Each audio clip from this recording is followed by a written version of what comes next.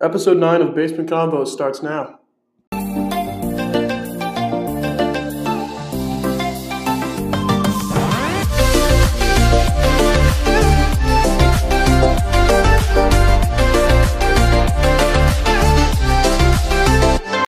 Welcome back to episode 9 of Basement Convos. We got Steve here today, and we got Tyler Smith here today. He is our guest, and he is familiar with the podcasting system. He has his own podcast, and he focuses on none other than baseball, and that's what we have him here today for. Tyler, how we doing?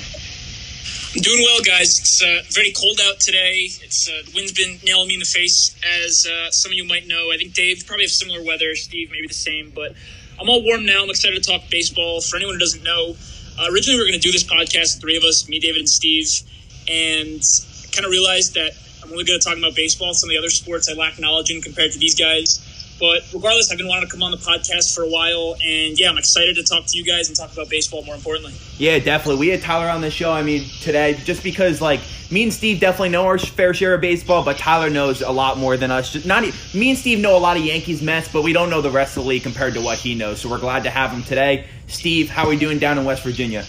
Nice and snowy down here in West Virginia, but we're hanging in there as usual. And like Tyler was saying, this podcast was originally supposed to be with all three of us.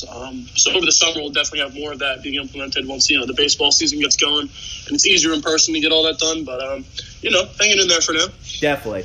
So we're going to start off with the Mets today and previewing what their season is going to look like this year as a whole. But let's backtrack a little bit. Tyler, let's talk about their signings that they had so far this year. What do you think?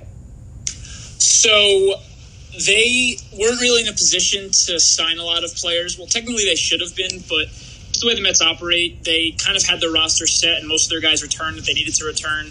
Lost someone like Todd Frazier, who we have Jeff McNeil and J.D. Davis can play third base every day for us now. The biggest thing was they brought in Dellin Betances.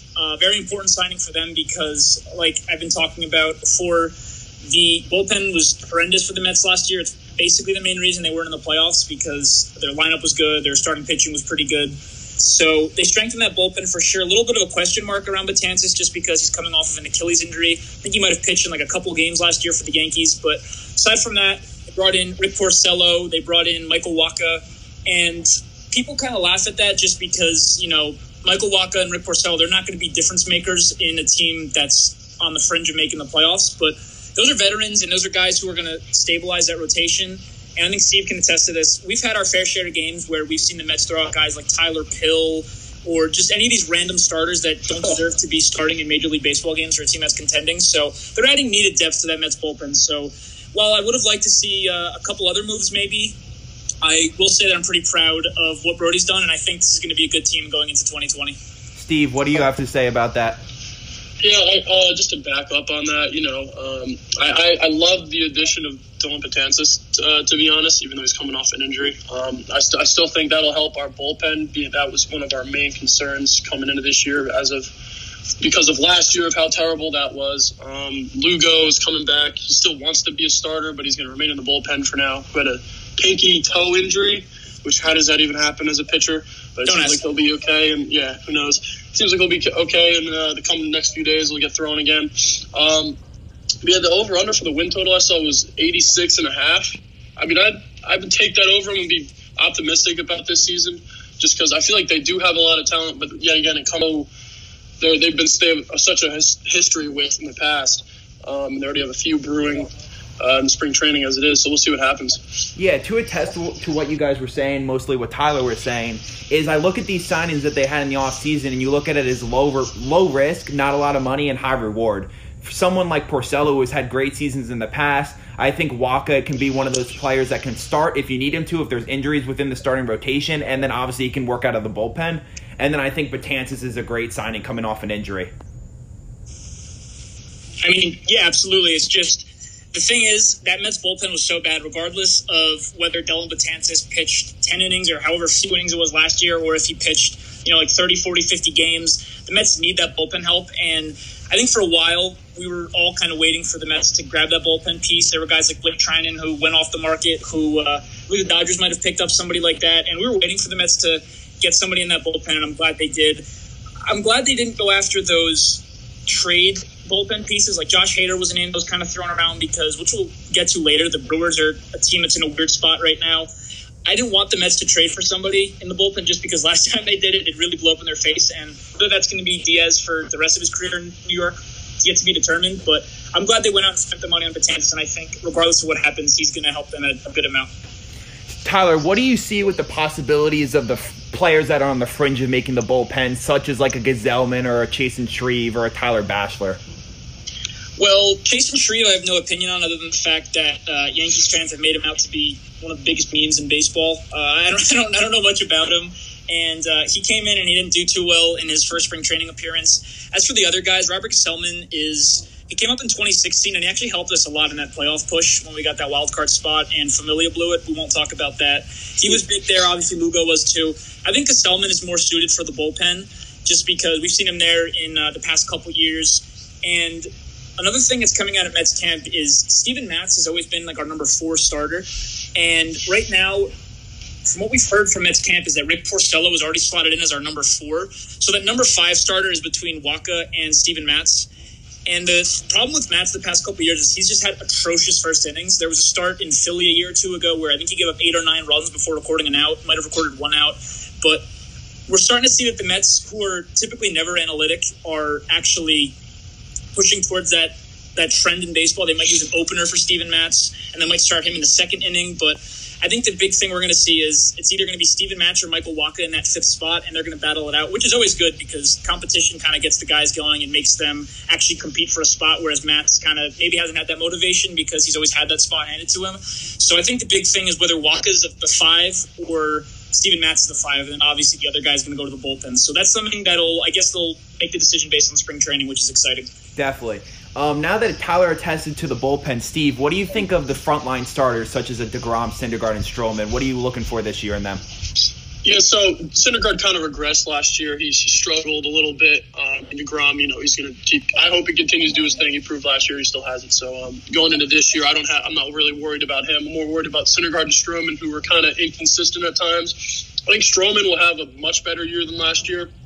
I feel like him coming to the Mets later in the season through trade. It can be difficult for anyone to transition to New York that quickly. So I think he'll actually be pretty decent this year. He needs Tyler hates his whole height over heart thing. He thinks he's I wouldn't say I hate it. It's more of sometimes it's overdone. It's like it's cool. I can understand that you got your back up against the wall, but I just want to see Stroman pitch. As long as he's pitching well, man, do whatever the hell you want. Yeah, no, exactly. I agree with that. Like he's small, fiery guy who he can throw a heater, but I think he'll improve this year from last year, and I would like to see the same from Syndergaard. I just don't know how much we'll get. They're saying the slider was increasing in miles per hour, so that's nice to see. Getting back to what it was like 2 years ago or something like that. But yeah, the first 3 guys, they got to be solid. You can't really have inconsistency from Syndergaard and Stroman in order for this team to be a real competitive roster. Yeah, I think you look at the front line of the starting pitching staff with DeGrom, Syndergaard, and Stroman, and you have to think it's top in the MLB, top 5. Tyler, would you attest to that or no? I think there's certainly a top 5 rotation in the MLB. And I looked at a Bleacher Report article the other day, and I believe they were put in as number 2, which when you look at the names and you hear the names, I think it makes sense that they're number 2 in the MLB. The only problem that I have is Jacob DeGrom has been the best pitcher in baseball the past 2 years. And then Syndergaard's last very good season, 2017, I believe he had like a 3 ERA, which is still very good, but Syndergaard's standards, not as good. And Steve said this before. Last year, he was really off. He was north of a 4 ERA. And I think when people look at that Mets rotation as a number 2 rotation in the league, that's assuming Syndergaard is as good as he was in 2016, or at least somewhere in between where he is now. And that's if Stroman has that fiery competitive nature that he always has that we saw in Toronto. And that top 3 it should be, if all those guys perform the way they can, that's as good a top 3 in baseball as you can get. But like I said before, with the Mets, there's always ifs. So we'll have to see. I watched Syndergaard's first start in spring training. He looked good. He looked like he had better control of the slider because of the fact that he said last year the baseball was off and that made him feel weird.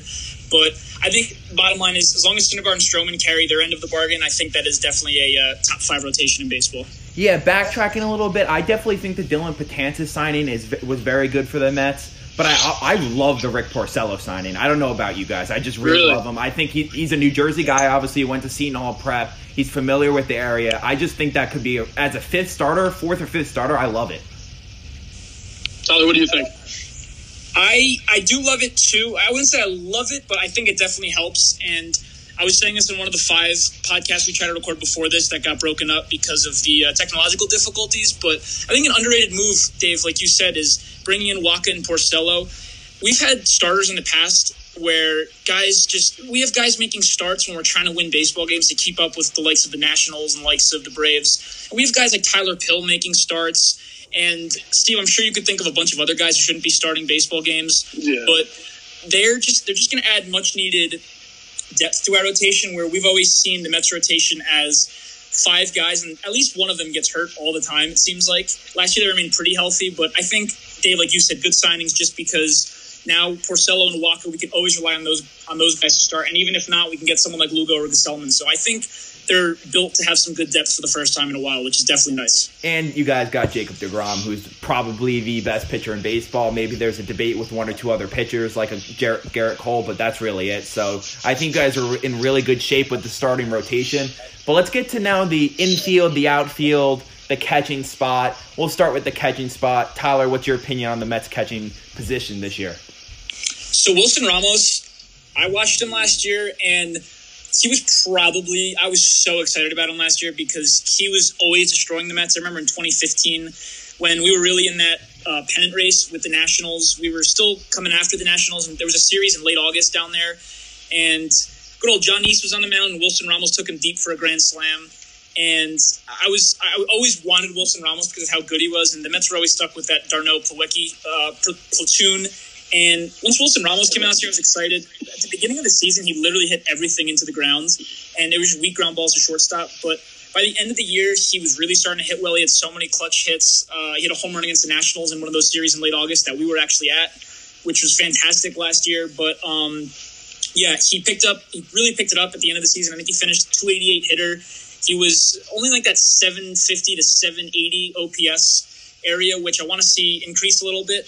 But I think for the most part, I think we're sitting well with Ramos. He has some defensive concerns, but overall, I like the bat. He picked it up in the second half, so I'm excited there. And Steve, who can you see as a platoon with? Can you see Thomas Nido? Can you see Rene Rivera? Who do you see backing him up? Yeah, so first, just to build off Ramos, last year there was a report that Syndergaard and Ramos didn't get along. Syndergaard didn't like throwing to Ramos. I saw that Ramos switched up his catching stance, and that they're now on the same page. So hopefully that continues to be good going into the future. Just wanted to get that into. And you said between Thomas Nido and Rene Rivera, yeah. Correct? I mean, Nido's not really a bat, kind of just a defensive kind of guy. And Rene Rivera, you kind of know what you're getting. He's pretty much a Nido as well. I feel like those guys are kind of interchangeable. Tyler, what's your opinion with those two? Yeah, we saw, I believe it was 2017 maybe, where Rene Rivera was the personal catcher for Tomas Nido. Not for Tomas Nido. He was the personal catcher that would be fun. For Noah Syndergaard. That would be insane. But, I don't know how it's going to work because last year management was trying to get Syndergaard to throw to Ramos. They needed his bat in there. But I don't know how it's going to play out just because Nido's not a bat. Plawecki's not a bat. Not Plawecki. Rene Rivera's not a bat. It's really weird. Ramos is going to need rest. They rested him at least once a week last season. So I don't really know, to be honest. It really just depends on how the pitchers, if they prefer anything. But, if Syndergaard is demanding everything, then I guess they have to give it to him, anything to help him perform better, because we need to see him perform better. But I think it's just a matter of whether they go with the experience of Rene Rivera or the potential upside in Tomas Nido because he's a younger player. So now let's go off to the 53 home run rookie, Pete Alonso. I mean, it's a lock. He's going to be playing first base for the Mets this year, obviously. But do we think he repeats what he did last year? In my opinion, I don't, even if we're playing with the same exact juice balls as we did last year. I just think his season last year was crazy. It was like an Aaron Judge Rookie of the Year type of thing. It's very hard to repeat that. Steve, what do you think about that? Yeah, I mean, it's kind of like to compare it to the Mahomes sort of theory, like Mahomes putting up his absurd numbers his rookie year. It's almost impossible to repeat. I still think he'll be dominant, just like comparing to Mahomes once again. He was still dominant. I mean, obviously, he'll fall off on the home run numbers, I would assume, just a little bit. I still think he'll be one of the most dominant hitting first basemen in the league, however. Tyler, what's your opinion on that? I think that it's like that whole Aaron Judge thing in 2017 where exactly. he broke the then home run record. And I honestly don't even know if Judge is ever going to have a season as good as that one.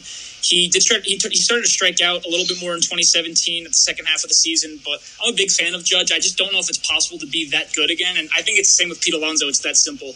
He's going to be one of the 2 or 3 best hitters for the Mets as long as he's in that lineup. I just think that 53 home runs is a little bit too much to ask, especially because now pitchers have faced him an entire year. They can figure him out. They can exploit his weaknesses, but he's certainly going to produce. I'm not worried about that. I just think 53 home runs is impossible.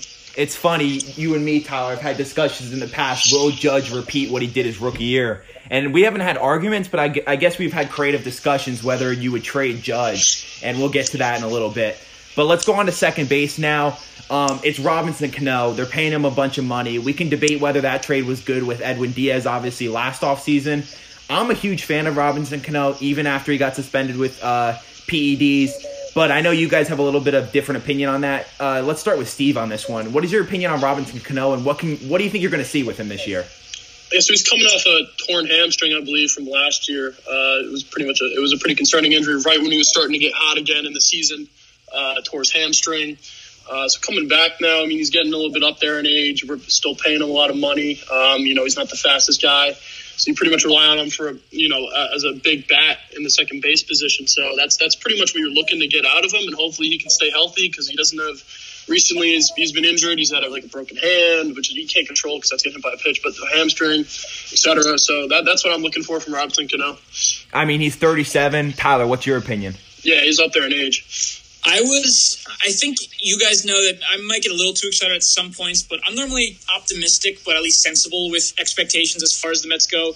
And the guy I talk to baseball a lot with, Noah, my co-host on Baseball in the Burrows, he understands this, and he never paints me as one of those Mets fans who gets way too excited. I was definitely excited for the trade last year just because Cano's been a 300 hitter for his whole career. He hit a lot of home runs, and that's something the Mets really needed.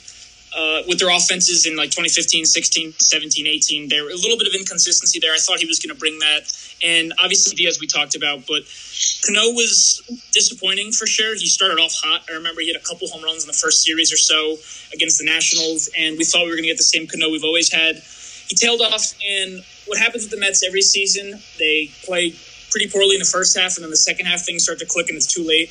And I remember I was on vacation in August, and Cano was just heating up. I mean, he was hitting double after double out in PNC Park, and then he tore his hamstring. And from there, it was kind of like that's the point where I realized it was just a throwaway year for him. So he's getting older. I've heard he's changed his routine before spring training, and he's trying to make himself more durable, which is good. I think ultimately we're going to get an improved version over his last year's self, but we'll have to see. I don't think it's fair to say he can get back to that elite best or second best second baseman in the league offensive production, but I still think that he has more to give. He's been doing it his whole career, and I still think he's going to be productive for the Mets. See, I'm looking down the Mets roster right now, and I love their team chemistry. Whenever I was hanging out with you guys last year, we would seem to be watching the Mets because they were almost in a race towards the end of last season, I guess July-ish, August, before you guys left for college. And I just love watching their chemistry. I mean, the Yankees, yes, have chemistry, but they're also winning, so that's different. But I feel the Mets were a really complete team, and they liked each other a lot. Steve, I don't want to cut you off. You were going to say something, but I've said this both on air and off air on radio or podcast. 2019 Mets have been my favorite Mets team that I've ever watched. And the 2015 team went all the way to the World Series, and they certainly had likable guys. We saw David Wright kind of play his final part of the season, and he hit that big home run in Philly in 2015 in August. But there's so many likable guys in this Mets team. I mean, you have Pete Alonso. This team was kind of down and in the dumps, and he coined the phrase #LFGM. And the team rallied around that. I mean, you have young guys like McNeil, J.D. Davis came out of nowhere. Dom Smith produced off the bench last year. We got the best version of Ahmed Rosario we've seen so far. On top of that, Pete Alonso had 53 home runs. So it's 2019. That Mets team was my favorite Mets team I've ever watched. I don't know if Steve agrees or not, but I certainly agree. That's a great point that I think people underrate is the chemistry of this ball club. Steve, yeah, no, you're not cutting me off at all there. You're 100% correct. I mean, the clubhouse just seemed like it had great energy, and like you said with Alonso creating the #LFGM, it seemed like they bonded really well together, and it was a fun team in 2019. I don't know what team I would list as my favorite, but you could tell the chemistry between all the players was just very good and very high. Sadly, Steve is not a fan of many teams that like to win, so he maybe doesn't experience it as much as, let's say, me and Tyler do. But as for me, it's like I'm watching this Los Angeles Lakers basketball team this year with LeBron and Anthony Davis and all those guys, and they just have so much chemistry. And it's the same thing with some of these Yankee teams with their winning. They have chemistry. But like the year with – what year was it, Tyler? Was it 2018 with Todd Frazier and the Yankees when they made that run with Joe Girardi? That was, right? 2018? I believe it was 2018, yeah. Or the fall of 2017? 2018 he was a Met. 2017 was years with the Yankees. That's what I thought. I thought 2018 he was a Met. Yeah, but you know what I'm talking about, guys. You get like these teams that just have so much chemistry, and you want to tune in every game to watch them have fun, and it's like part of the awesomeness. Honestly, it's awesome. Yeah, the Mets are the teams I like support. They're definitely the most put together team, and the management still isn't fantastic. So it's like, I mean, you take what you can get. But hey, man, they're definitely like looking trending forward, if I were to say so. Definitely. And Steve talks about, I'm sure he talks about the Knicks a lot on the podcast. I'm a fraction of the Knicks fan that Steve is. I watch them when I can, but you could just tell that's a team, despite their losing, that they look like they don't have fun when they're playing. I mean, when you got Julius Randle ISO ball in the paint, and you have young guys like RJ Barrett are open, he's not getting the ball. It's kind of tough to watch. But even the Mets last year, when they were down in the dumps before they made that run, they still looked like they were having fun and they had so much energy. And that's something that at least is always consistent with the Mets. Even when they're struggling, it seems like they always have guys that are at least having fun. No, exactly. Yeah, like what Tyler's saying, like how him being a fraction of a Knicks fan. Like I'm a big Mets fan. But he's triple the Mets fan. I mean, so it's like kind of like the same aspect. So like, just put it that way. No, exactly. And like I said, like, for example, like with the Lakers, if you see LeBron hit an and one and he falls on the floor, the whole team comes over and helps him up. And it was the same thing with this Mets team last year. When someone hit a home run, everyone was outside of the dugout cheering them on. And I'm sure both of you guys can attest to that. And someone who I can see helping out that chemistry if he makes the roster and was added late as a free agent and got a spring invite was Eduardo Nunez, who I liked as a Yankee. What's your opinion on him, Tyler?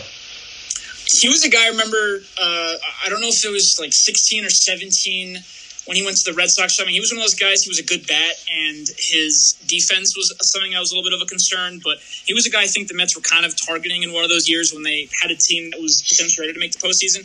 I personally don't know too much about him. What I do know is that he was definitely a valuable bat on some of those other teams. But Dave, I think if you want to talk about him more, what did you like about him? Because I always knew that he was a good bat. I didn't know much about his defense, but he seemed like a guy that everyone wanted. And it's weird to kind of see him now as one of those dudes who you just pick up you just invite him to spring training, you give him a really small contract. But what did you like about him so much? Was it just the clubhouse presence, you said? Well, I mean, yeah, he was on the Yankees probably about, I would say now it's like 6 or 7 years ago, but he was just one of those guys who was a hustler. Like his helmet would always fall off when he was rounding the bases.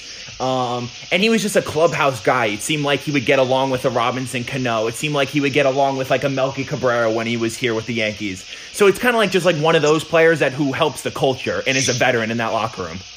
Yeah, I mean, I'm looking at his numbers right now, and his career, he's a .276 hitter, only 58 home runs, 309 RBIs. That's a very good utility player's numbers right there.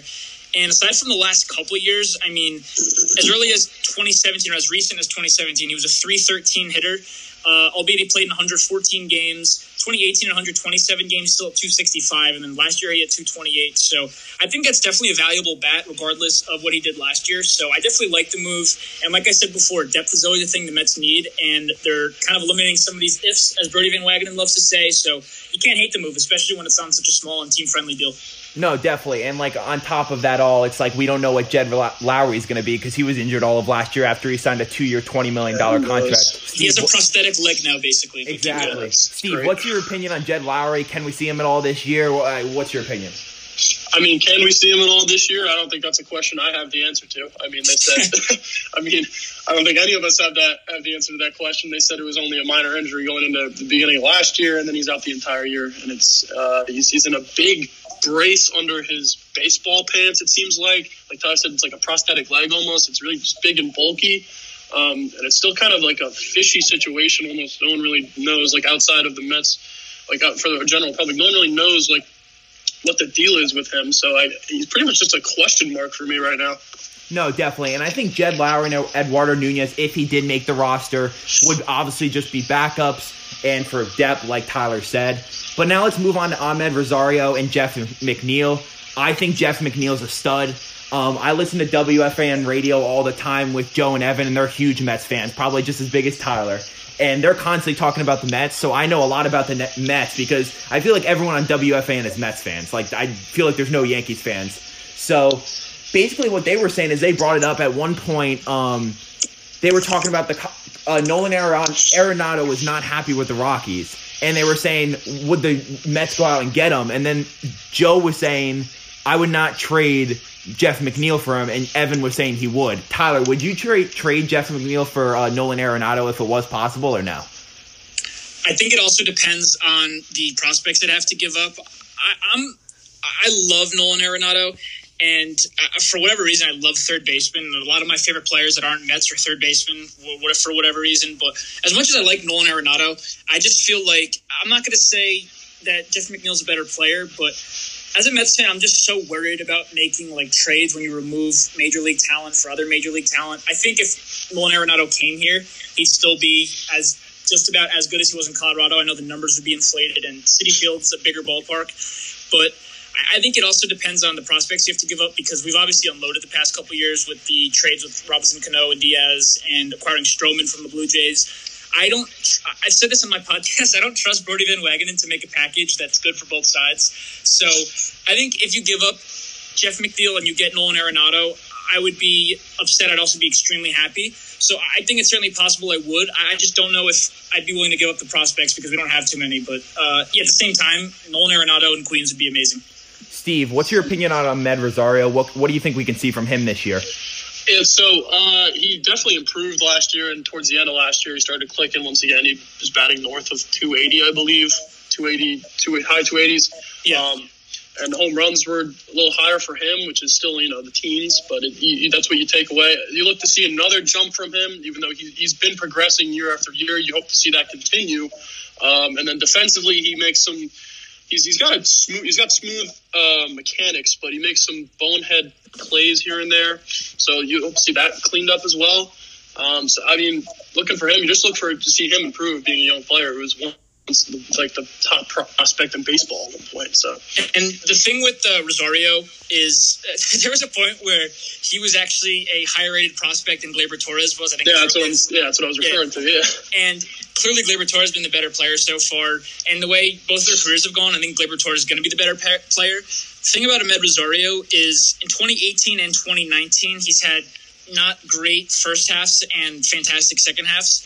And like we've talked about so many other Mets players, we just need to see him put that together. He's had a full season's worth of good play, but that has come in the second half of two separate seasons. So I think that based on the way he played last year, he improved off of 2018. I think we need to see the full package of Rosario this year. He's now had enough major league experience where we can't say he's inexperienced. He's played two full seasons with the Mets, so I think this is the year we're going to see the true Rosario, and I'm very excited for him because he was one of those dynamic guys. He was like one of those Jose Reyes types where he was just running around the bases. He was stealing bags. He was making backhanded plays. He was hitting balls in the gap. So I'm really excited for him too.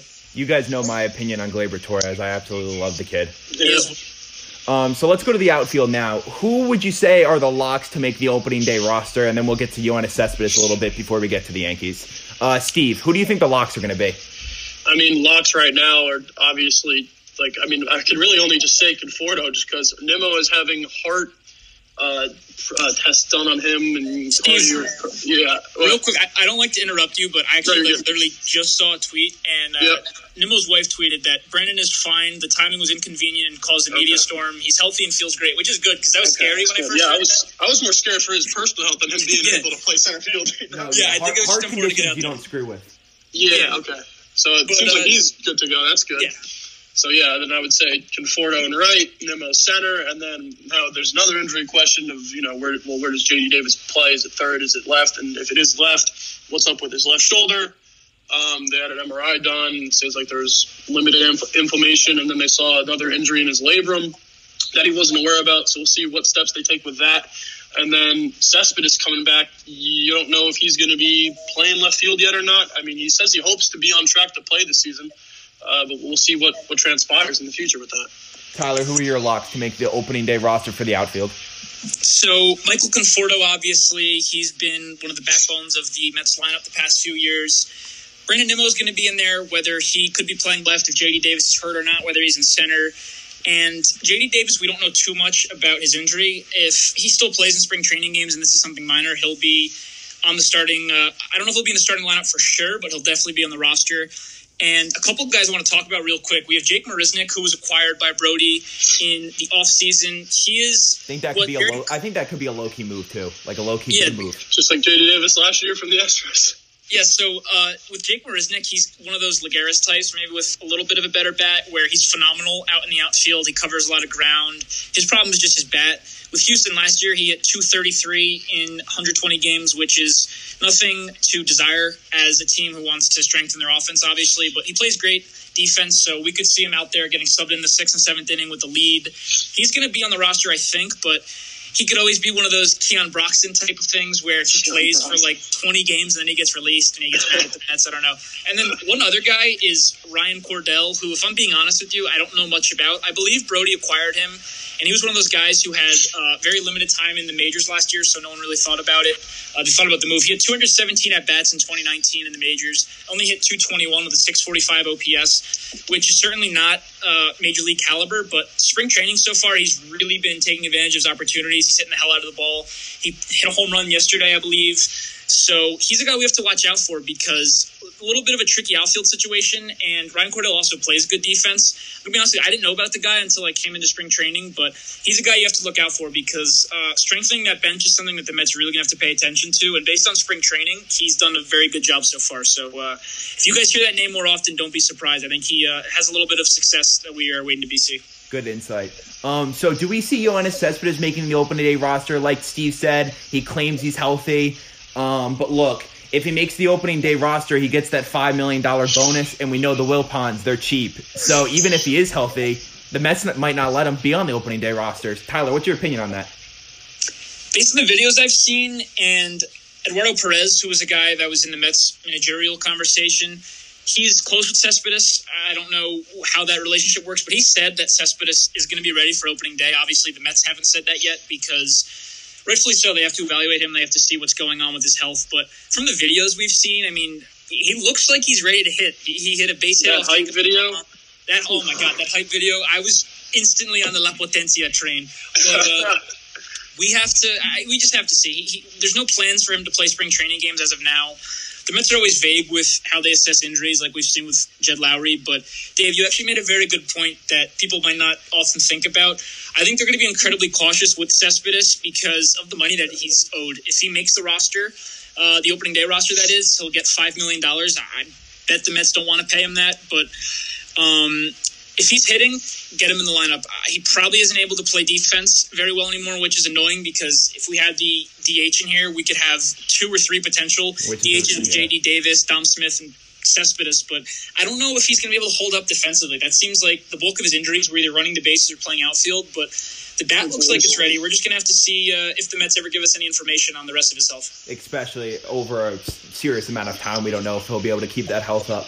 But despite months of rumors of Mookie Betts and Starling Marte, the Mets really just ended up with some low-key signings. But look, they really could be beneficial throughout the season. I do think there's a lot of expectations for the Mets this season. But once again, the Yankees are in this town, so maybe that overshadows the Mets a little bit. So we'll see what happens. The Mets also went through 2 managers this offseason, so we'll see what the new manager can do. But let's go on to the Yankees now. I don't know if you guys are as excited to talk about the New York Yankees. Maybe you guys are a little bit jealous about them. But let's start with their bullpen. Tyler, what do you think of the Yankees bullpen, which has been seen as their strength over the past couple years? That Yankees bullpen, like you said before, it's definitely dominant. I mean, you have guys like Chapman. I know Chapman's getting a little older. Maybe he's not throwing the 103, 104 consistently like he did earlier with the Yankees, the Cubs, and the Reds. You have guys like Zach Britton. I think it says Luis Sessa is penciled in right there as one of the guys in the bullpen. You have Chad Green. Adam Ottavino's a guy I really liked, and we saw in the postseason and towards the stretch run last year, he wasn't as effective. That guy's got a wiffle ball slider where, I mean, that thing just moves like 5 or 6 feet in the strike zone. I like him a lot. I wanted the Mets to sign him over Familia last year, but yeah, like you said, that Yankees bullpen is very good. And I don't think, regardless of how they are, I don't think it's much of a concern in the regular season, as much of this team really isn't, because this is a roster that is, without a doubt, getting to the postseason. I think, unless all of their 9 starters get hurt, which even that basically happened last year. They still made the playoffs and won 100-plus games. I don't think they have to worry about much in the regular season, but yeah, that bullpen is set up to be as good as it always has been. Steve, if we had to make one prediction who could be the standout candidate in the Yankees bullpen, who would it be? I personally have always been in love with Chad Green and everything. You know, he's just a solid guy coming out of that bullpen. I mean, you got a bunch of solid guys from top to bottom almost. And then, like Tyler said, Ottavino is a very not utility, but he's got that wiffle ball kind of pitch that he was talking about. He's got some good stuff. But yeah, I love Chad Green. Whenever I watch him pitch, he's just absolutely lights out. And I would think he would continue that going forward. Yeah, definitely. I think one of the worst pains in baseball, and both of you guys could attest to this with the Mets, obviously, especially last year, is if your starter throws a quality game and your bats are rolling and you're scoring runs, but then the bullpen gives it up late. And that's something that hasn't been happening to the Yankees in the past couple of years because their bullpen has really been a strength of theirs. And they've been trying to go into the postseason just trying to bullpen games, but we've seen the past 2 years that it hasn't worked out in the postseason. Yes, in the regular season it has, but the postseason it really hasn't. And I don't know. There's guys in this bullpen that are awesome, but once again, you never know who gets injured and who you bring into the postseason with. So let's go on to the starters now. Tyler, we'll start with you with Gerrit Cole. I mean, it's Gerrit Cole. It's like a Jacob deGrom. I mean, they're always great, but what's your opinion on the signing for the Yankees? Obviously, it's going to be huge. Yeah, Gerrit Cole, Jacob deGrom, they're 1A, 1B in the MLB. You could say, I like to say Jacob deGrom's the best pitcher in baseball just because he's won the last 2 Cy Youngs in the National League. Gerrit Cole hasn't won one yet. Regardless, Gerrit Cole had a better 2019 if we're looking at pure numbers, and he's as good of a pitcher as you can get. The Yankees have been a team that's always wanted that ace. I know the past few years they had Luis Severino, who we'll talk about, I'm sure, in a second. But Gerrit Cole is one of those, he's that guy, he's that dog. You just put him at the top of the rotation. And now teams are probably afraid to face the Yankees because they have a true solidified number one. And the only problem is there have been some injury concerns. Obviously, Luis Severino is not going to pitch this year. He's having Tommy John surgery, which is unfortunate because when Severino had pitched, he'd been really good. He had some shaky starts like that 2018 wildcard game, I believe it was, against the Twins. Ultimately, he rebounded. He's always a very good pitcher when he pitches. The only problem is his health the past couple of years. So James Paxton, maybe it was shoulder or elbow, he's missing 6 to 8 weeks. So that's a bit of a concern. So now you have guys like Masahiro Tanaka, who he's been a great pitcher in the postseason. His regular season numbers aren't the best. He was last year, I believe, he has a 4.45 ERA last year. It doesn't matter because when he got to the postseason, he pitched well. But right now, that rotation, you have Gerrit Cole, Masahiro Tanaka, J.A. Happ, Jordan Montgomery, and Jonathan Loaizaga. That's not a very strong rotation. Those are still solid guys, aside from Gerrit Cole, who's phenomenal. But I said this before. You have a roster, you have a lineup that's built to score so many runs, and you have a dominant bullpen that, regardless of whether or not the rotation's good or not, the thing you have to worry about is just getting those guys healthy for the postseason. As long as Paxton's good by the postseason, you're fine because this is a team that's going to make the playoffs. It's just a matter of what happens when you get there. So a little bit of concerns with the rotation, but ultimately, as long as you're healthy in the postseason, you'll be fine. Steve, I totally agree with everything Tyler just said, but what would your opinion be on Gerrit Cole? Would you take Gerrit Cole or deGrom right now? First, I just want to build off Tyler. Another hit to the Yankees starting rotation is Domingo Germán, who he suspended 81 games, something like that, I believe. So that's another hit that they'll have to wait out for now. Once he comes back, we'll see what he can do. He had a good year last year. But to get to Cole or deGrom, no bias aside, I think Cole was the better pitcher last year. Aside from what deGrom did, I think if I were to choose a guy, I'd have Cole. Going into this year, I'm going to go back with deGrom. I don't know what it is, but I'm not. I think Gerrit Cole is phenomenal, but I don't think he'll still be very good, just not as great as he was last year on the Yankees. No, definitely. And it's funny. I was talking to one of our friends, Andy Bergeron, yesterday on the phone, and we were talking about the Yankees a little bit and talking about the Severino blow, and he'll be out for the whole season, as Tyler attested to that a little bit. But it's one of those things where I think Luis Severino is injury prone. He's been shown to be injury prone in the past couple of years. And he really had one really great year. And besides that, I think he's just been kind of average. I think he's been overrated a little bit. So I think getting Gerrit Cole was definitely huge. He's obviously a top 3 pitcher in baseball. Who would I take, deGrom or Gerrit Cole? I would take Jacob deGrom. I think you guys know me well enough. I'm very honest with my teams. If my team's not playing well, I'll tell you guys. If a player's not playing well, I'll tell you guys. So basically, I don't see Severino as he is an X factor, but something that is going to ruin my season and like think the Yankees aren't going to make the postseason from it or something like that. Crazy. But I do think Gerrit Cole is a huge addition. It's something that you're going to tune in once every 5 days to watch, just like you guys do with DeGrom, because you know you can see something special every time he hits the mound. Dave, real quick also about that DeGrom-Cole conversation. Another important thing is, one, Cole's making a lot more money, so if you're going to talk about it in that way, DeGrom's on a little bit more of a team-friendly deal. At the same time, Gerrit Cole is younger, and the thing with DeGrom is he's been consistently fantastic his whole career. I think his worst career year was 2017, and he was like a 3 flat ERA, something like that. And wasn't Syndergaard a stud that year? Yeah, that was the year Syndergaard was a 2-6 pitcher, and he got the nod for the wild card game. I think DeGrom was also hurt, so he couldn't pitch, but regardless, Syndergaard was the better pitcher. He was a 2017 opening day starter. DeGrom's highest ERA in his career is a 3.53 in 2017. Still very good, just not DeGrom numbers. Aside from that, lowest ERA is a 3.04, whereas Gerrit Cole in 2017, he was a 4.26 ERA pitcher. 2016, he was a 3.88 pitcher. So obviously Cole's put it together the past couple years, and I think that's the truest version of Cole we'll see, but ultimately, DeGrom has the better body of work because he's done it consistently. He has the 2 Cy Youngs, but you really can't go wrong with either of the guys. And I think Yankees fans and Mets fans should both respect how good they both are. I totally agree with you. And like in my opinion, I think the Yankees I think they do have depth within their starting pitchers. They got some young guys that they could bring up if they wanted to. But as you guys know and everyone knows in the tri-state area, the Yankees have the resources to make anything happen, whether it's during the trade deadline or finding the diamond in the rough. You know they'll be able to find a starting pitcher if they need to. So that's why I feel like you never need to freak out if you're a Yankee fan. Usually everything is going to be okay. Not meaning World Series, but it's like usually you're going to be able to make the playoffs, and it's nice to have that every once in a while. But let's go on to the catching position now. It's Gary Sanchez and Kyle Higashioka. I think I pronounced that right. His nickname, Higgy. But look, we got rid of Austin Romine. He walked in free agency. He went to the Tigers on a 2-year deal, I believe. But you guys know this too, and everybody knows this, is Gary Sanchez can be very good, and he can be very bad at the same time, and can be very lazy. So I saw this year that he changed his catching stance, but who knows what he'll do at the plate this year. Steve, what's your opinion? What do you think we can see out of Gary Sanchez this year?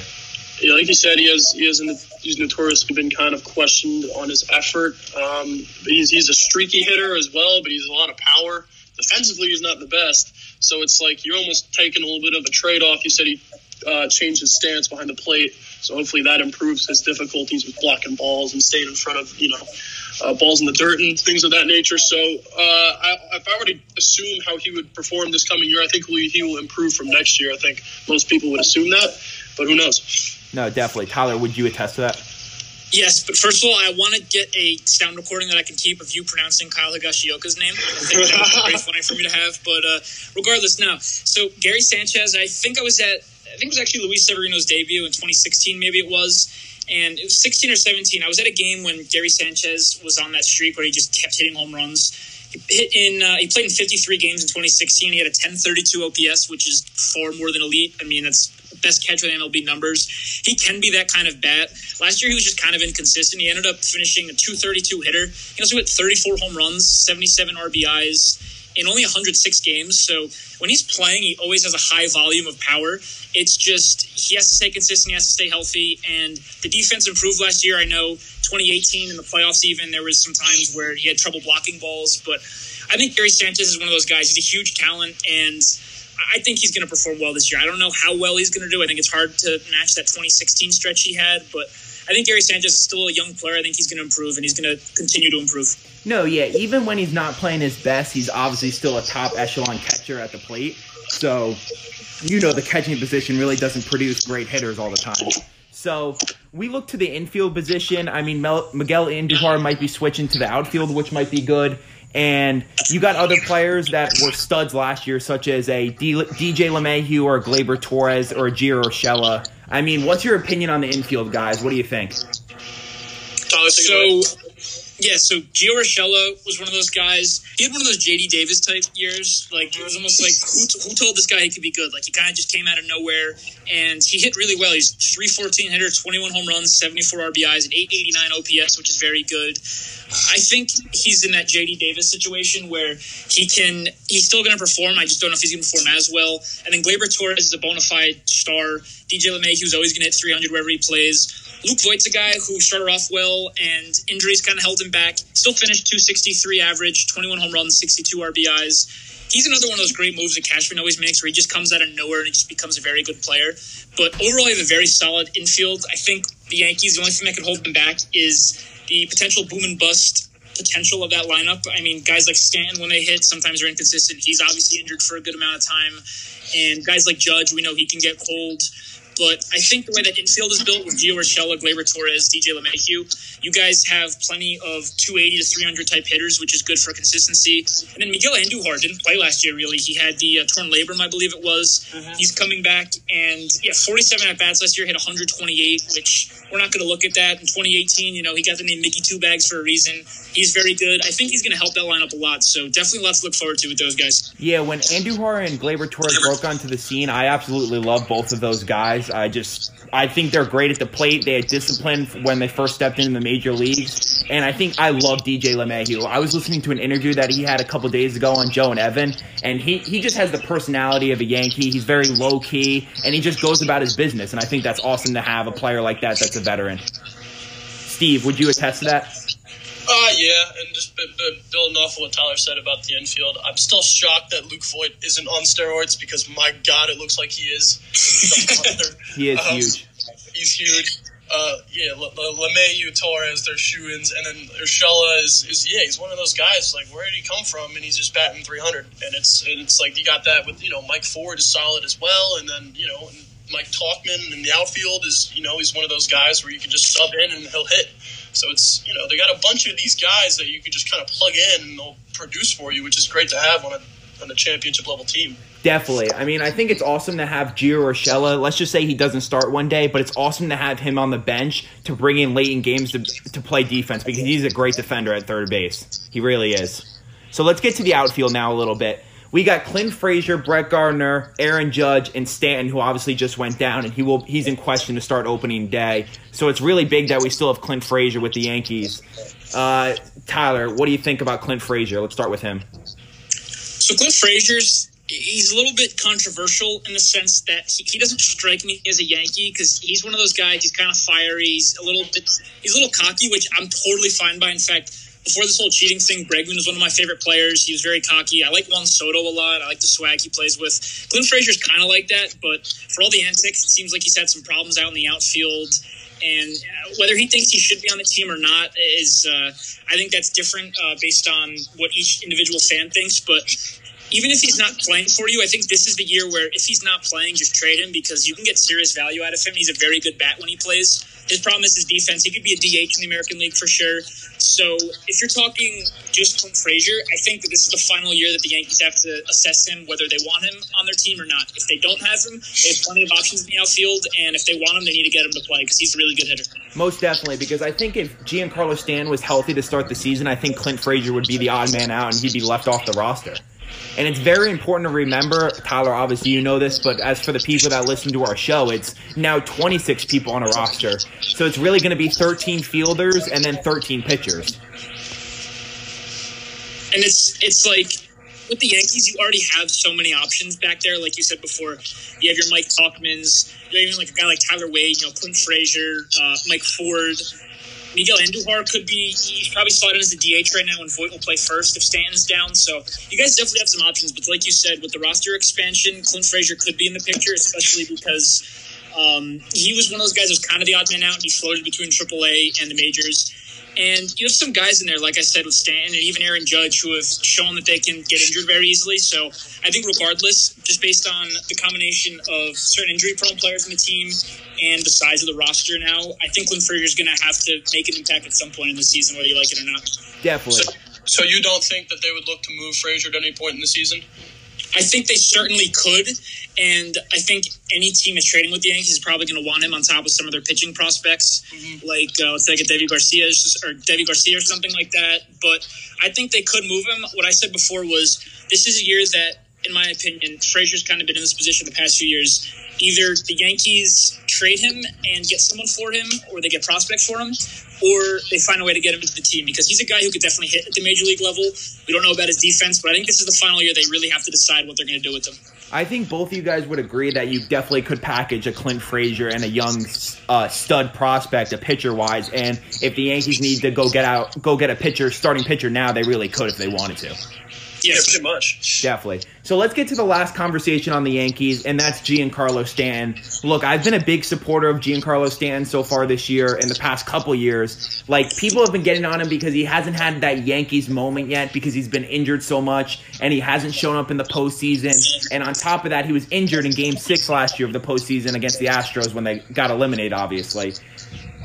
I don't know. I'm still supporting him, but it's starting to get hard. What is your thoughts on that, Tyler? So Giancarlo Stanton had that 2017, I believe it was, in Miami, where he just obliterated the entire league. I think he finished 59 home runs, something like that. 59. But since then, I mean, his first year with the Yankees, he was beat up a little bit. And if I remember correctly, he was still like a 270 hitter with like 34 home runs and somewhere around 100 RBIs, which is very good. He hasn't had, like you said before, Giancarlo Stanton in the Bronx. When that trade happened, we thought that this was going to be a guy who was in the MVP conversation every year. Since then, since that trade in 2018, hasn't really panned out, and he hasn't been an X factor for them. I think if he was always healthy, he would have helped a lot.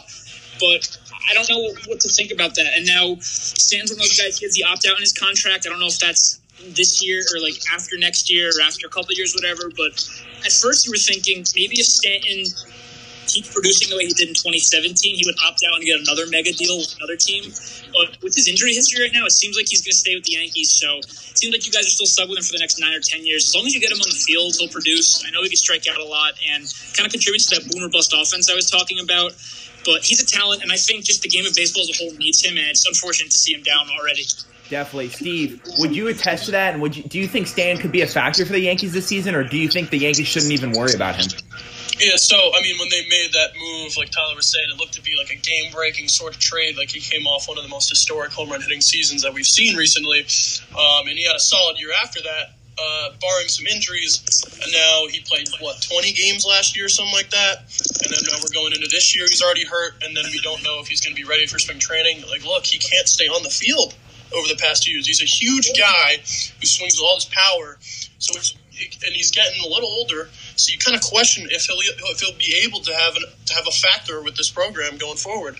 I would think that he does get healthy. I don't think this is one of those things where he's going to be hurt throughout the entire. I don't think it's going to be Jed Lowry sort of spring training injury last the entire year, just because that doesn't happen to the Yankees. That only happens to the Mets. Right. But yeah, I think he will have an impact later on in the year. It's just like, man, it's got to be so frustrating from a Yankees fan perspective to see this stud of a player not be able to be out on the field.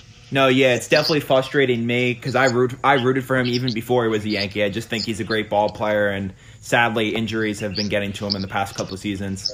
So the last thing we're going to talk about on today's podcast is we're going to get to the 5 most intriguing storylines. We got Tyler for this. Tyler, let's start it off with you.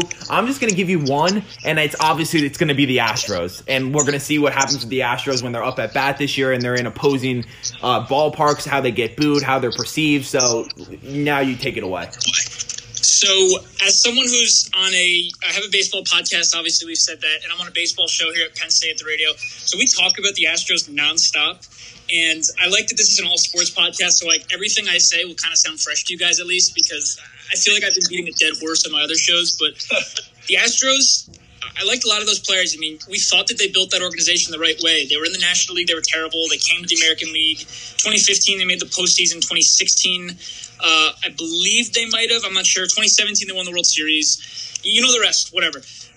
I like that team. They built the right way. They were using analytics. They turned Garrett Cole, Justin Verlander, even guys like Charlie Morton, who's now with Tampa Bay. I mean, they turned these guys into studs, and everything they're doing seemed right. And then, boom, we find out they're cheating. And there was this huge just outburst in the MLB. I mean, we were in January, and we were talking a little bit of college football stuff, and, you know, the NFL, the playoffs were in full swing, and everyone was talking about baseball, which is the first time it's ever happened. The bottom line is Astros are still a very good team. I know they lost Garrett Cole to the Yankees, who is a direct competitor, which is problematic.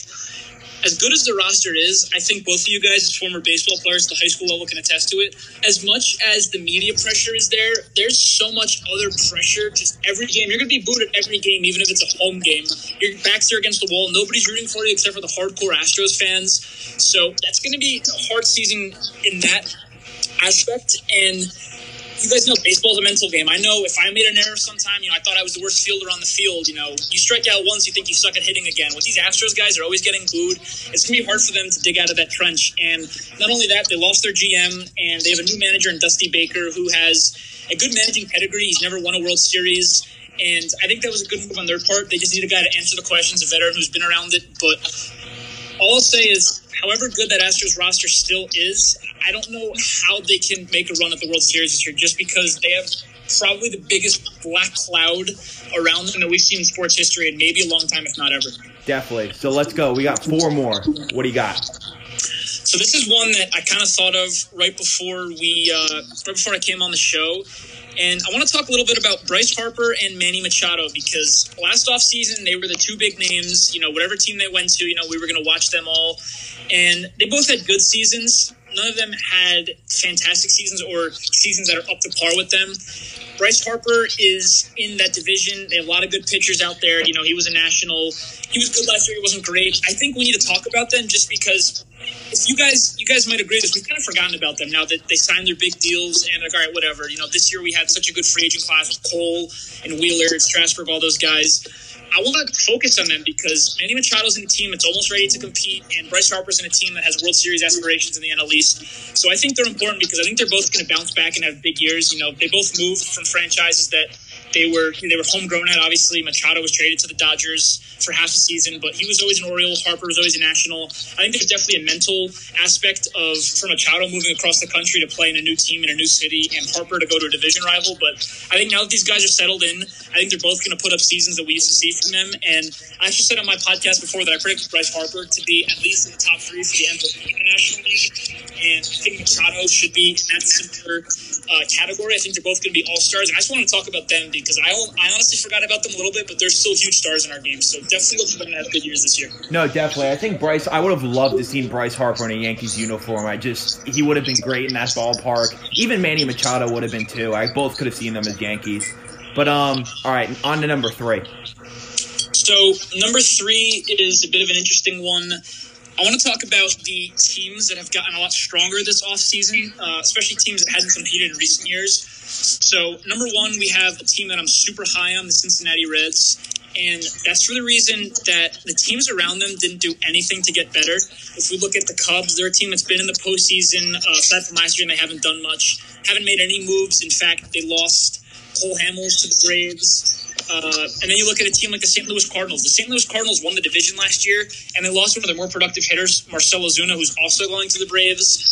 And those are the two. And even the Milwaukee Brewers, they went to the postseason. Obviously, they blew a lead to the Nationals at Nationals Park.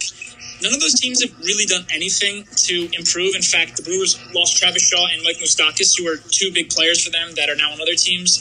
If you look at the Reds, they've done a lot. So they have Luis Castillo, Sonny Gray, and Trevor Bauer. Those are all guys who could be number 1 starters in any rotation. Not any rotation, but they could all be number 1s in their rotation. I mean, Luis Castillo's got a ridiculous changeup. Sonny Gray was top 5 or top 10 in Cy Young conversation last year. Trevor Bauer, as kooky as he is, that guy's really good. He's got some filthy stuff. Then you look around the diamond, you have Eugenio Suarez, who quietly hit 49 home runs last year. Mike Moustakas is going to play some second base. Joey Votto, he was on a little bit of a decline last year, but then you have some bats. Nick Castellanos out there has always been a hitter. Nick Senzel's been a hitter. He's a young guy who's lots to look forward to. And then you have some bullpen weapons. You have Raciel Iglesias, Amir Garrett. We saw getting into that big brawl last year for Michael Lorenzen. So that's one team. And then another team I want to talk about, you have the Diamondbacks. They signed Madison Bumgarner, obviously, and they have guys like Atel Marte out there. They'll be good. And the White Sox did a lot this offseason. I don't think they're going to make the postseason, but they have a very good team. If you look around the diamond, they have Yasmani Grandal, they have Jose Abreu, they have Yohan Moncada, Michael Kopech, Lucas Giolito, Tim Anderson. There's a lot of talent on that team, so I want to talk about those because those are teams we have to look out for this year. They could potentially make runs in their respective divisions or at least in their wild card race. Definitely. Steve, we didn't talk about this at all, But what's your opinion on the NL East as a whole? We know they're going to be really strong. Who do you think is the biggest threat to the Mets as a Mets fan? I think it has to be Braves, hands down. I think they're probably the most intimidating team out of the bunch, and it's a very contested pack. But if I were to choose, I think. Excuse me. No, you're good. Keep going. Okay. I thought that was Dave. He was about to bring something up, but yeah, I definitely think the Braves are the biggest threat to the Mets winning that division. I think the Phillies will be good. I don't think they'll be as good. Be curious to see how Strasburg is throughout the year. But if I were to choose throughout the whole contested NL East, I would go with the Atlanta Braves to be the biggest competition. And Dave, I was actually going to talk about the NL East as my number 4 point because, any baseball fan knows that's probably one of, if not the best division in baseball. Steve, you answered the question well. I think the Braves are still the best team in that division, especially considering they won the National League East last year. Now, granted, the Nationals won the World Series from the National League East, but if you look at the Nationals, they had an offense that was pretty good, and they just got hot. I mean, they were I think they were like 17-30 to begin the year last year, and they just ran an incredible hot streak. They lost Anthony Rendon, who I've said on the podcast before.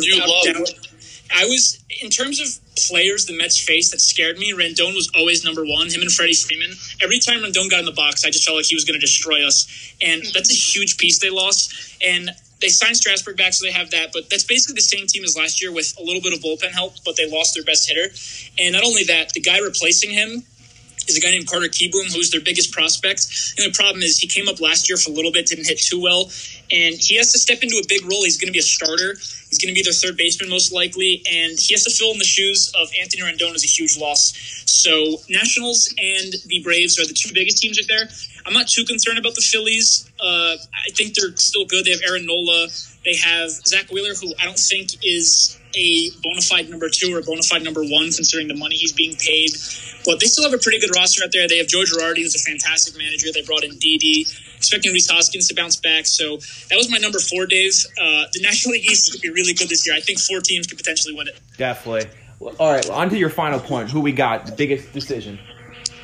Number 5, I want to have a little fun with this one. I was a year off. I want to talk about the Subway Series, World Series we're getting in 2020 because Mets and Yankees are playing each other in the World Series. You heard it here first. How about that?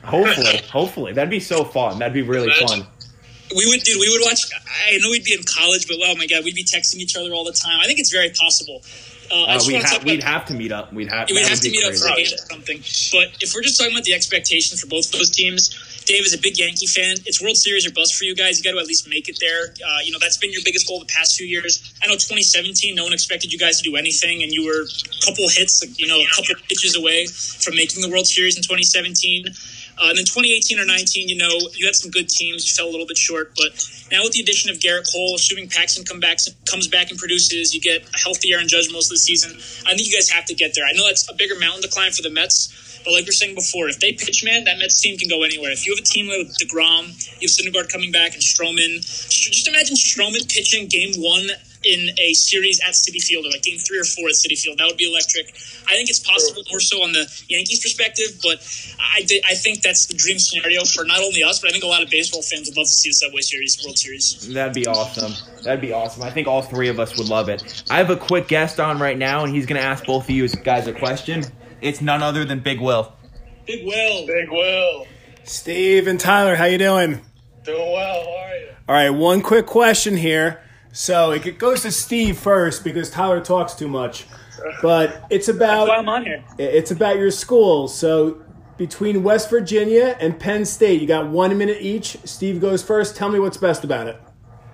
West Virginia, the spirit here is absolutely insane. I mean, I know Tyler would probably say the same thing, but it's like the thing about West Virginia is they don't have a pro team in anything, so all of their college sports are just it's their pro team. So everyone roots for them. There's really no other rival within the state of West Virginia because there's literally nothing else in the state of West Virginia. It's a lot of fun, and the sports programs along with it have been solid, and that's a big part of their culture.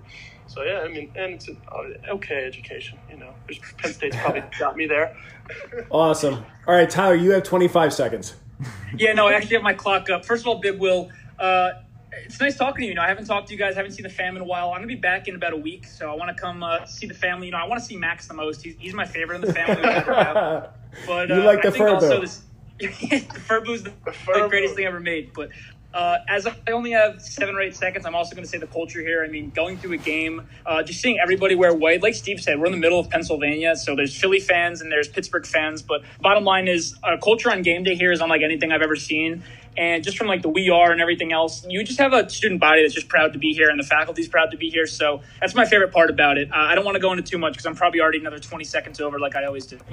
I'm my father's son, so that's what happens. I hate to say that. No question about it. Well, thanks, guys. We miss you. We wish you all the best there. So you know what would my response be to you guys? Really? Really?